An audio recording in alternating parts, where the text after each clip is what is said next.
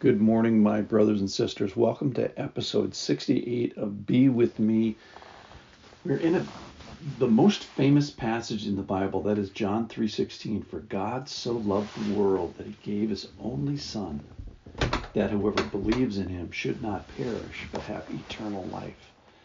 The context of this is a man, Nicodemus, a real guy, comes to Jesus at night because he's afraid. He's known as the night guy. And Jesus rocks his world first by saying, you must be born again, and then tells him about this. So he's just getting over the whole idea of physical birth and being reborn spiritually when God drops this load on his soul. And let's just ask the question is, what makes it possible today to have all the great things in this verse? So we talked a little bit yesterday about some parts that are critical. That number one, that it is God's activity that starts this. It's his authorship. For God so loved the world. It's his initiation. He thought this up. This is his rescue plan that's going to be enacted here. And then we talked about that second quality and drew a heart in our Bible and talked about that love is the primary engine of this as far as the various characteristics of God. Loves the one that is prominent here in this verse. And then we talked about the world, about who is this verse for? And the Olympics have been going on recently, and I was thinking about the opening ceremonies where one nation comes in with the flag and another nation comes in with the flag. And so who is the object of this verse? For God so loved the world. And I was almost thinking by exclusion, there isn't any flag that marches to this that isn't included in this verse. It's the object is all people, all tribes, all nation.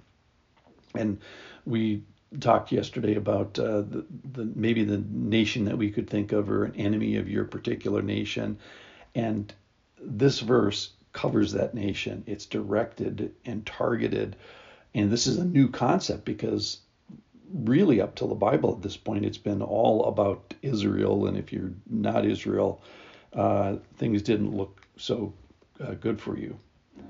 So for God so loved the world that he gave his only Son.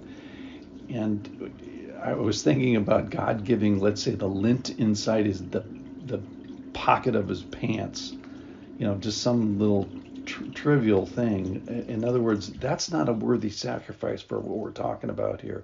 It's not worth the trade. We're fixing sin here. We're fixing death. We're giving life for eternally, and the cost for that has to be expensive. And so what is that? He gives the most valuable thing he has. Jesus is referred in the Father-Son way. And the Father obviously feels the pain of an injured or a sick son, or in this case, a sacrificed son. So this is a very, very high price that the Lord is paying for this. All right. For God so loved the world that he gave his only Son, that whoever believes in him. So this is all comers. Whoever believes kind of includes everybody. And I was thinking about, what tribe or what race or what tongue. Like what if the verse said something like, whoever believes in him except everybody who speaks French, or all people who believe in him except for the Irish. No, there's again here, no flag is excluded under this.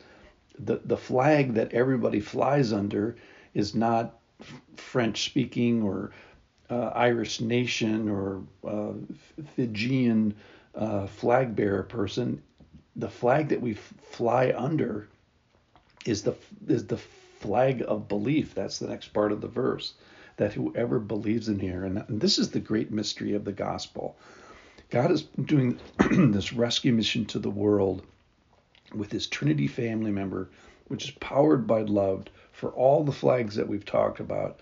And then here's the condition. Here's the key criteria, is belief in him, that whoever believes in him. And so the question is, how do I believe in him? this is something worth considering strongly. First of all, you hear, and then you consider.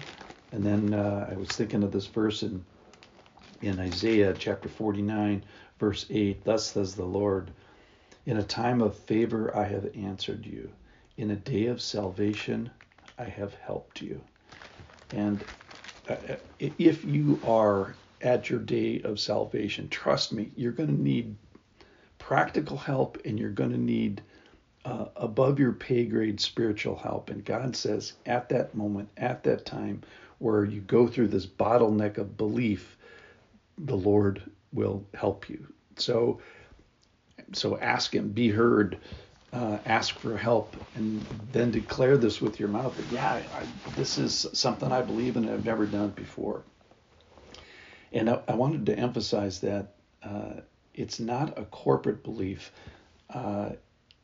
It is the church is full of people who believed personally, and then they gather together and they say, now we believe.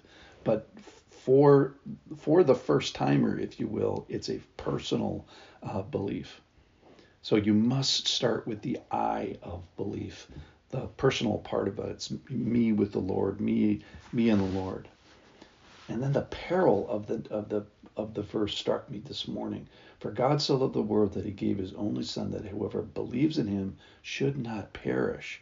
I looked at the word up in the Greek, and it is destruction, ruin, to be destroyed. So this is what is at risk here. Obviously, that's very, very serious and reserved for evildoers, the wicked, and the unbelievers, which is you and I without the Lord's help. And then He gives us here, the gravy in the verses. You save yourself from destruction. He saves you from destruction, and then gives you this great thing, eternal life.